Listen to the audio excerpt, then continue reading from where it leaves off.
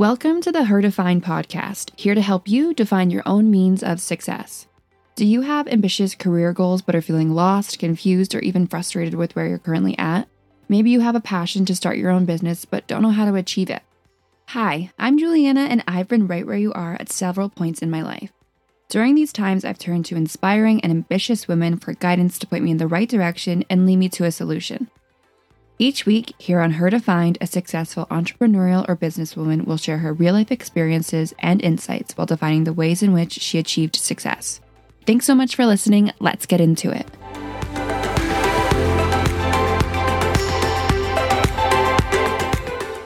Hi, everyone, and thanks for listening to the Her Defined podcast. This is the 4th episode, and I am still in shock that this idea is fleshed out and unfolded, but we're going to keep going. We're going to keep trucking on. I have a lot of great guests that are coming up, and I'm so excited to share them with you. So I have always been a lover of beauty. I've worked for Sephora for about 2 years and am constantly spending my time watching YouTube makeup tutorials, or now TikToks, I suppose, since they're easier to consume. If you are the same, this next guest is going to be super interesting for you. And even if you're not into beauty, Linda's advice and tips on sustainability, in addition to adapting to the new environment she was in, are extremely beneficial. Linda Secondi started out within the fashion industry working in marketing for brands like Burberry. After 10 years of working, she felt like her passion for the industry was diminishing and that she had to explore the beauty sphere. Her interest for lashes peaked when she was seeking a lash extension alternative for her wedding day. She couldn't find a brand that's philosophy aligned with its marketing. That is how Lithe Lashes came to be. With zero familiarity on starting a business, Linda set out to create a collection of lashes that would integrate seamlessly within everyday routines, but that were also completely vegan, cruelty-free, and sustainable. It's in its first 2 years, and Lithe Lashes has already received praise from news outlets like Vogue.com, the Daily Mail, and Oprah Magazine. In addition, the brands achieved the highest form of beauty praise from Allure's Best of Beauty in 2019. In this episode, Linda and I discuss why it's crucial to take your time when creating a quality and sustainable beauty product, ways she gains creative inspiration without opting to Pinterest or Instagram, and finally, what she did to gain experience in an industry that was completely new to her. Can you summarize your background, what you were doing before you created Lithe Lashes, and how you got to where you are today? So when I first started, a lot of the programs that I took when I was younger were very art driven or marketing related. And when I got to the age of 16 or 17, I struggled between fashion and beauty. And ultimately, I think I was a little bit influenced by my family. So I decided to go the fashion route. I took a program in design and I did merchandising and marketing. And while I really loved it, I ended up doing that for a good 10 years or so. Sort of started to fall out of love with it. I felt like something was missing, and my interest was really, really pivoting towards beauty. I felt intimidated to switch my career and just, go from working for someone else to just suddenly, starting my own business. I didn't have any experience in business. I didn't go to school for business. I also never studied makeup at all, right, or cosmetology. So it's incredibly intimidating. But, in 2017,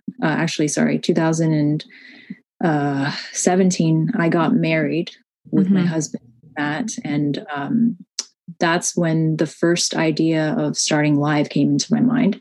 I was looking for a lash extension alternative on the market, something that I could wear for daily use. I absolutely love lash extensions. The only thing is, I'm so bad at taking care of my lashes, and I also found it extremely costly.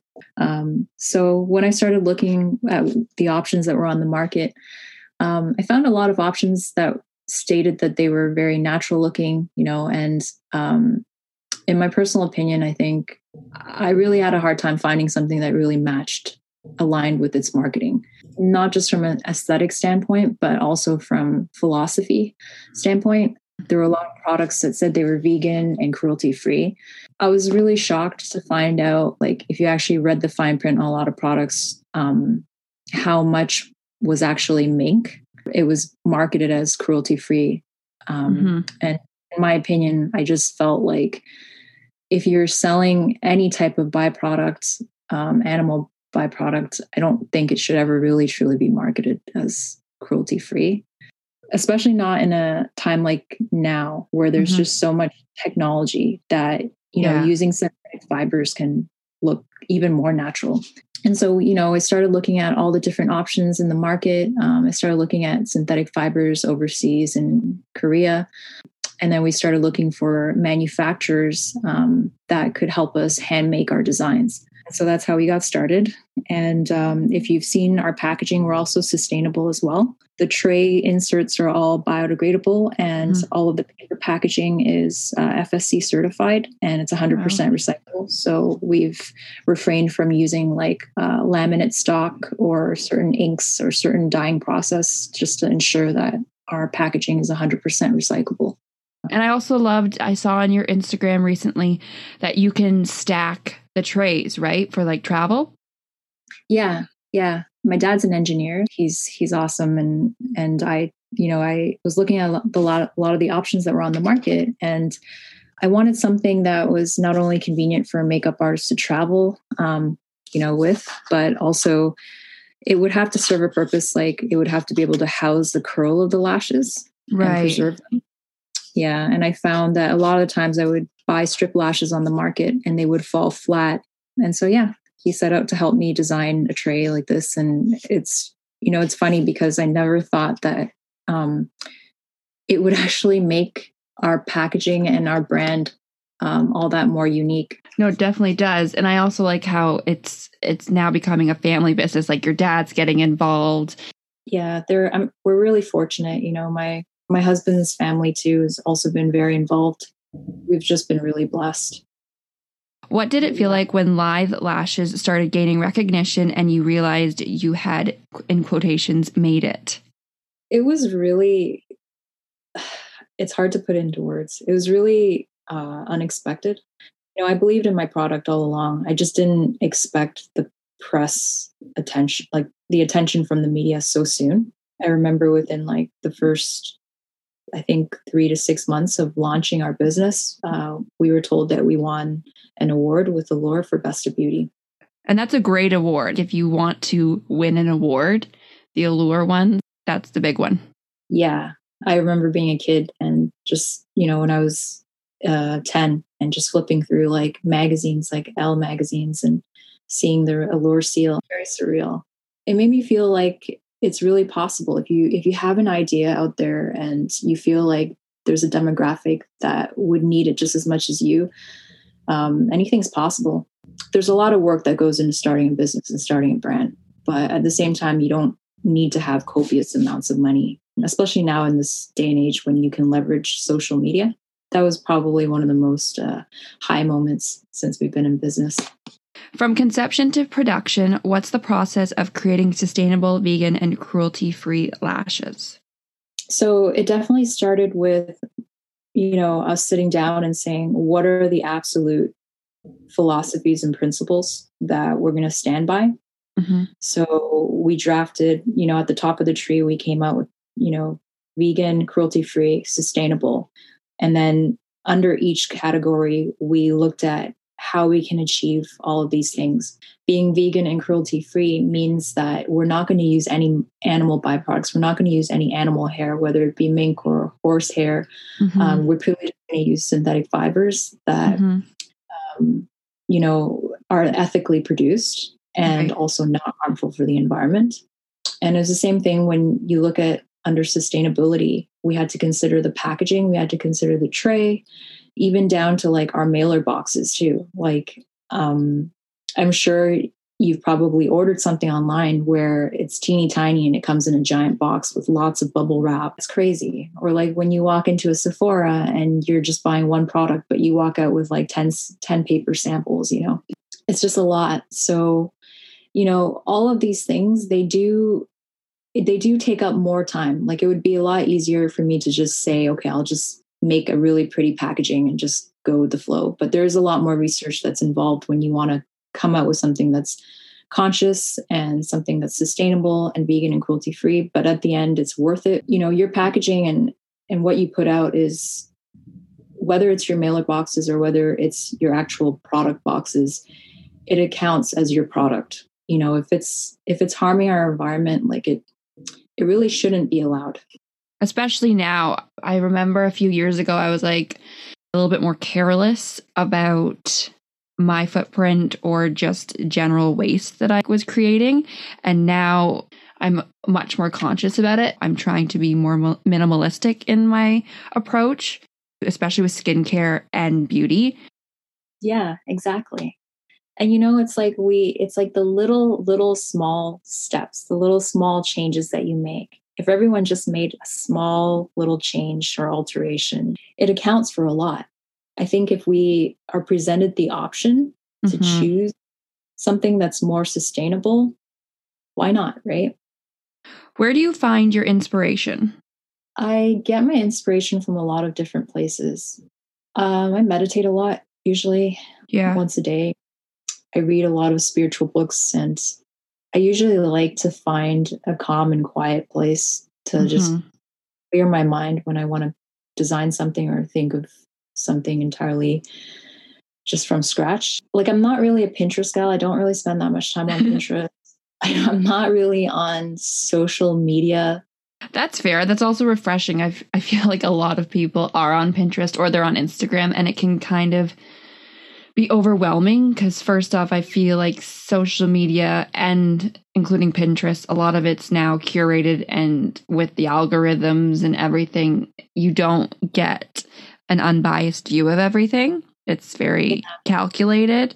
So it's nice to hear that you find inspiration in other places. Do you listen to podcasts? Do you listen to music, or do you watch movies or read? What would be your other form? My husband, who's my business partner as well, he's he's a movie buff. For me, growing up, my family's Chinese Vietnamese. So when we grew up, I watched a lot of Asian movies. And so now, just sitting and watching, you know, classic American movies and stuff. I lived basically under a rock when it comes to movies. Yeah. So I'm like, I watch it. I'm like, wow, this is amazing. Like there's so much at my disposal. So yeah, in some ways I watch a lot of movies in my evenings, like downtime. And maybe subliminally, I get a lot of my inspiration from that too. Right. We watch a ton of documentaries.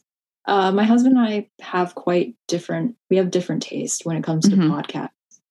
I like to listen to, there's a podcast by an influencer named Nitsan Raider.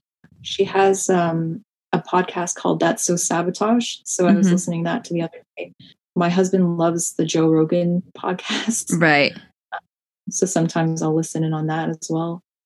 I used to love collecting magazines, like hard copy magazines, but I find, you know, nowadays when everything's digital, I don't. So I don't really spend too much time reading magazines anymore. There's something nice about having like a fresh, like copy in your hand. 100%. Being a fresh business, you're constantly evolving and learning. Is there anything you would have done differently looking back on the past 2 years? Yeah, there's a lot. I definitely have to say, and I tell everyone this, that when you're planning to start your business, expect that there's going to be a lot of things that don't turn out exactly the way that you plan for them to. Right. Just because there's so many moving parts involved. A lot of the things that I would have done differently are things that I know now from making mistakes. I don't know if I could actually go back in time if I had not made those mistakes to actually not do that.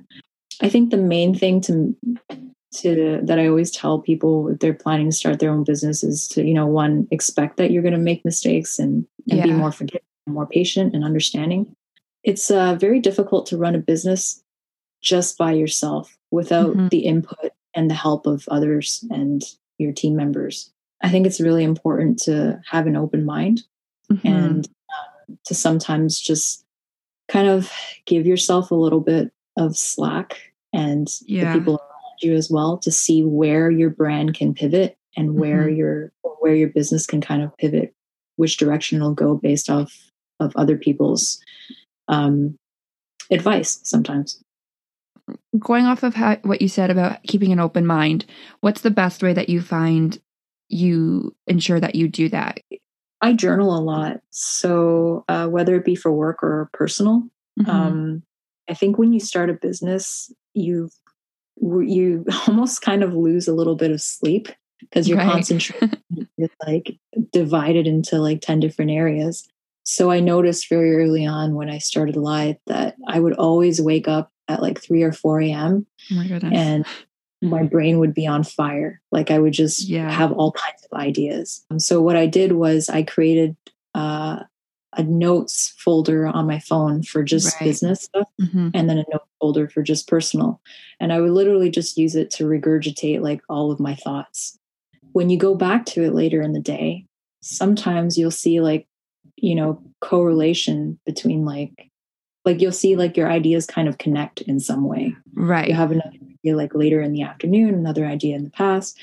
And how that helps with mistakes and stuff is that you kind of have, well, at least for me, like I kind of have a log that I can look back on. So if I'm working on a project or I'm doing something that's similar to something that I've done before, I go back in my notes and I kind of read over and I say, oh, okay. So, last year when I was designing this, I kind of went through this problem with press or this problem with printing and whatever. So this is where I kind of have to watch out.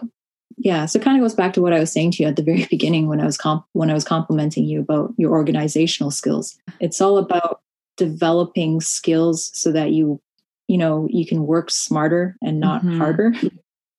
What has Lithe Lashes done really well since launching? Well, I'd definitely say that I was really surprised again to like receive the attention that we got so early on, and not only just from media, but also from professional makeup artists. I thought that was really cool. Like I didn't expect like in the first month that I would send a pair of lashes to a makeup artist, and next thing you know, I would see a cast member on Orange is the New Black wearing my lashes. I remember I was watching an episode on Netflix and I was, oh my God, that's the woman that's wearing my lashes. That's so cool. Yeah. Just being able to meet pros in the industry or even people who are just genuinely so passionate about makeup and so passionate about this industry. It's been amazing. Like just being able to network with like different people when I started 2 years ago versus where I am today and how I perceived this industry, it's just so different. You touched on this previously, talking about taking the time to put out a quality product and a sustainable product. But can you elaborate on your tips or techniques to listeners who are also trying to create a sustainable brand? Planning everything out in stages, small stages, is how you would best cover everything in detail. When it comes to, if you want to be vegan, cruelty-free, and sustainable, those are a lot of grounds to cover. It can be really daunting if you just kind of try to tackle it all at once. So for us, we did everything in stages. We started with the lashes first, obviously. And then once we had the lashes done, it took about 6 to 9 months. We then looked at sourcing material for packaging. With packaging, a lot of people underestimate how much work actually goes into trying to find sustainable packaging to do things in a sustainable way. So be patient. It's going to take several runs. It's probably going to take a few months for you to find the right people to work with, the right printers to work with. And at the beginning, like for me, I never worked in printing, in production or anything. So a lot of the terminology in the very beginning was very overwhelming. So if you just kind of write like a couple things down that you want to tackle day by day and just kind of do things in stages rather than looking at things, 20,000 feet up, it'd be a lot more manageable for you. What does a typical workday look like for you? It's pretty unpredictable, to be honest.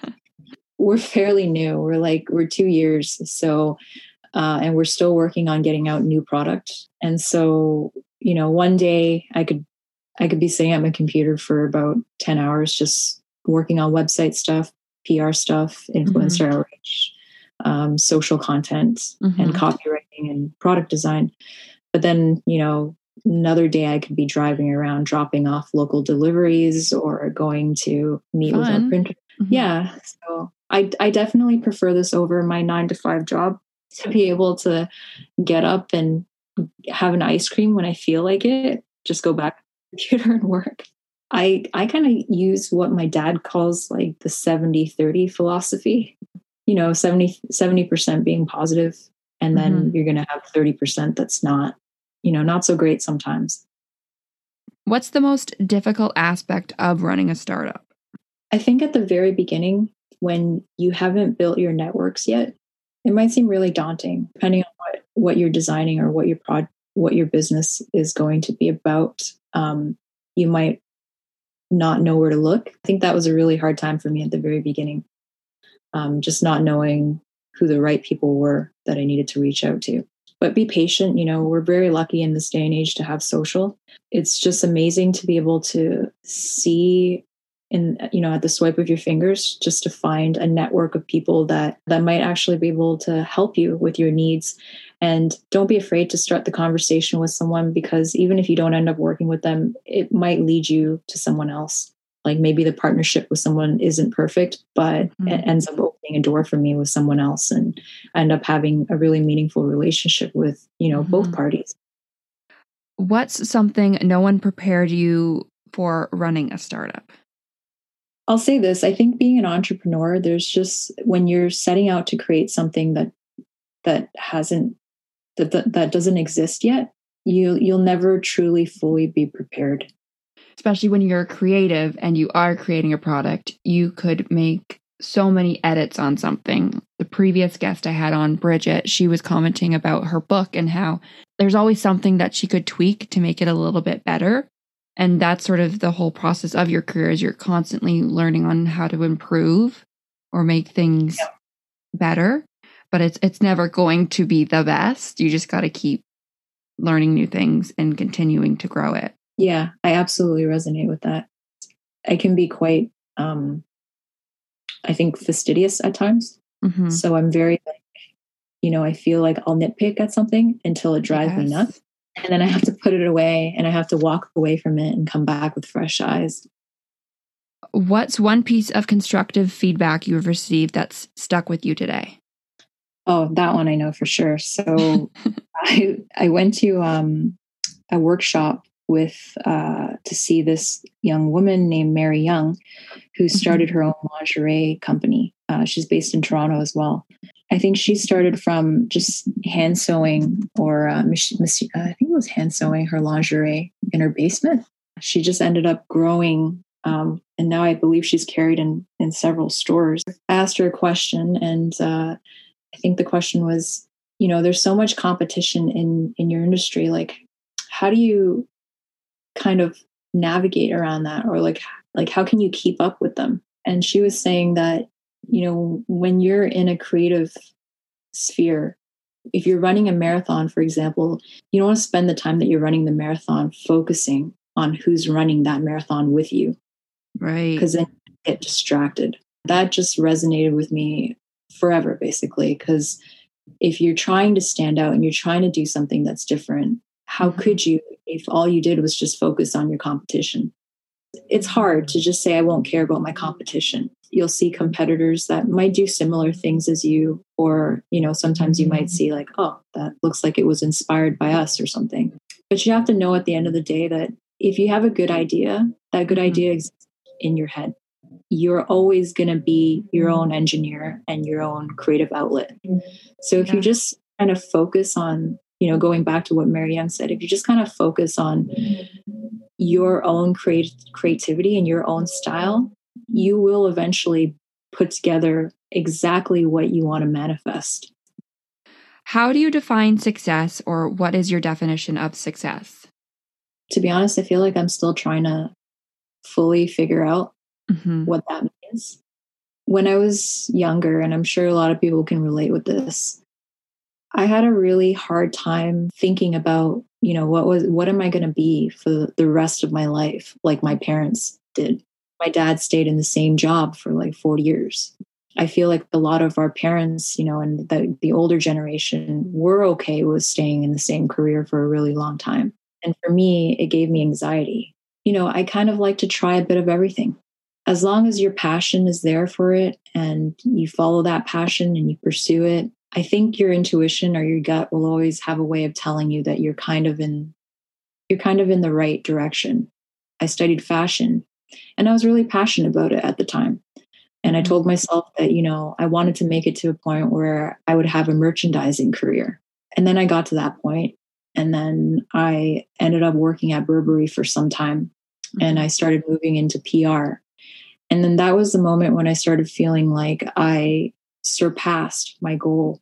And I kind of kept doing that for a while. I don't know if people resonate with this, but I kind of felt like my love for that industry was starting to diminish. It was time to move on to something else. It's not like I didn't have challenges in that industry or anything like that. I did, but I felt like what I set out to do was completed. It was time to move on to the next thing. When I started live, there are mornings when I wake up and I'm incredibly grateful. I just naturally feel incredibly grateful for what I have, for having this business, for having built this brand, and just being where I am. I can definitely resonate with the feeling of moving through your life and feeling like certain parts are completed and it's time to move on.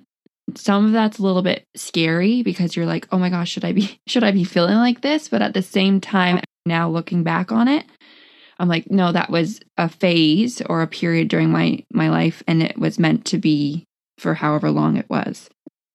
Yeah. It's really strange, right? Like, don't you ever get these moments where it's just like you really like something, you're really into it, and then you feel like you've completed it, all of a sudden, it's like your body just tells you you're not into it anymore. So true. And I think I'm still trying to figure out that feeling to tune into it more. I guess you could probably say it's your gut or your intuition telling you that it's done or it's completed. I've had it a few times in my life, not too many times, but I'm still trying to understand that moving forward, understand that feeling is good. Yeah, I totally understand. I think there's a difference between like giving up on something though, and like, just feeling like you've completed your job and move on. My grandfather he was a school principal. So he's like very, very, he was very strict and very disciplined. He kind of taught all of us, like all his grandchildren, that, one, if you're going to do something, do it 110%. I've had that stuck in my mind. And two, if you're going to set out to do it and you're going to put your time into it and it's what you want to do, make sure you finish it. There are many times, like in the sewing lab at school, like I'd cry because, sewing labs are terrible. You would be there until like 2 a.m. in the morning. It's not to confuse those times with what I'm saying with like intuition, feeling like you're done. When everything is almost like calm, it's like, I was just about to say that, a sense of calmness around you where you're like, I can step away and I'm going to be okay with that decision. It comes in and it's kind of like, okay, well, everything is fine. I'm not going through any challenges right now, but I just genuinely don't feel like this fulfills me anymore. For me, when that moment came with live and with my, with my career in fashion, it was like a green light for me. It was just very clear, but it was still really scary. Who do you think within the beauty industry is redefining the game besides Live Lashes, of course? There's so many beauty brands emerging right now. There's just the beauty industry has just blown up in the last 5 years. There's a lot of influencers now that are starting their own beauty brands. There's a lot of celebrities that are starting their own beauty brands. What are your thoughts on that? I think it's cool. You can be honest, Linda. I know. It's so hard to say because there's some really awesome brands out there. I like that in this generation now, there's brands that are really sharing the story and what they stand for in their mission. But then there's other brands that, I guess, just to be honest, in terms of the whole sustainability thing, it throws off my morning when I see it. I think there's so many. It's adding to, I think if you take the time to be respectful and to be considerate of what you're putting out, going back to what I said earlier, like your packaging and stuff, making sure that you're responsible, as a brand, then I'm all for supporting you. But if you're just putting out a shitty product that's, coming overseas from some company or whatever, just remarketing or whatever. Not that cool to me. What are you most excited about right now? What are some big projects you're currently working on? So we're actually working on a few different products right now, trying to launch for, 2021. One of the things for us is being diverse. So being able to speak to all kinds of a wider demographic, not being gender exclusive or age exclusive. And so I'm trying to actually come out with more styles and more collections that can broaden our demographic. Maybe for those who are looking for, a style that might suit a fuller makeup look, or Right. those who are looking for something that's even more minimal. And my goal in the next 4 or 5 years is to eventually expand outside of lashes and to move into eye cosmetics. Of course, these things, they take time to formulate. I say 4 to 5 years, but it could be longer than that. I have one last question for you. And this ties into when you're talking about starting your business. You didn't have a whole lot of business experience as well as moving into beauty. What's your advice for people who don't have experience and want to gain experience? I think we're extremely fortunate to be living in this, this decade where we just are there's so many resources accessible to us. So there's tons of seminars, there's tons of videos, like tutorials. You've got social at your fingertips. It goes back to what I said earlier, which is don't be afraid to start a conversation with someone, even if it's not very clear where that person's going to take you. They could totally know somebody that knows somebody. That's been most beneficial for us, with our business.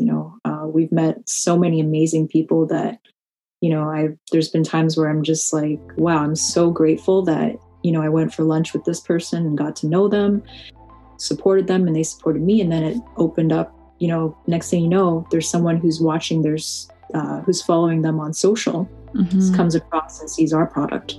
And then they contact us, and it's just like the perfect collaboration or the perfect fit. Thank you so much for listening to the Her Define podcast. If you enjoyed today's episode, be sure to like, subscribe, rate, and review on Apple Music, Spotify, or wherever you listen to your podcasts. I want your feedback. Do you have any successful entrepreneurial or businesswoman in your life who should be featured on an episode of Her Defined? If so, send me a DM on Instagram at Her Defined Podcast or by email at herdefinedpodcast@gmail.com. Today's episode has been produced and edited by yours truly, Juliana Dallacosta. Be sure to check back next Tuesday for another episode to hear her stories, hear her advice, hear her defined.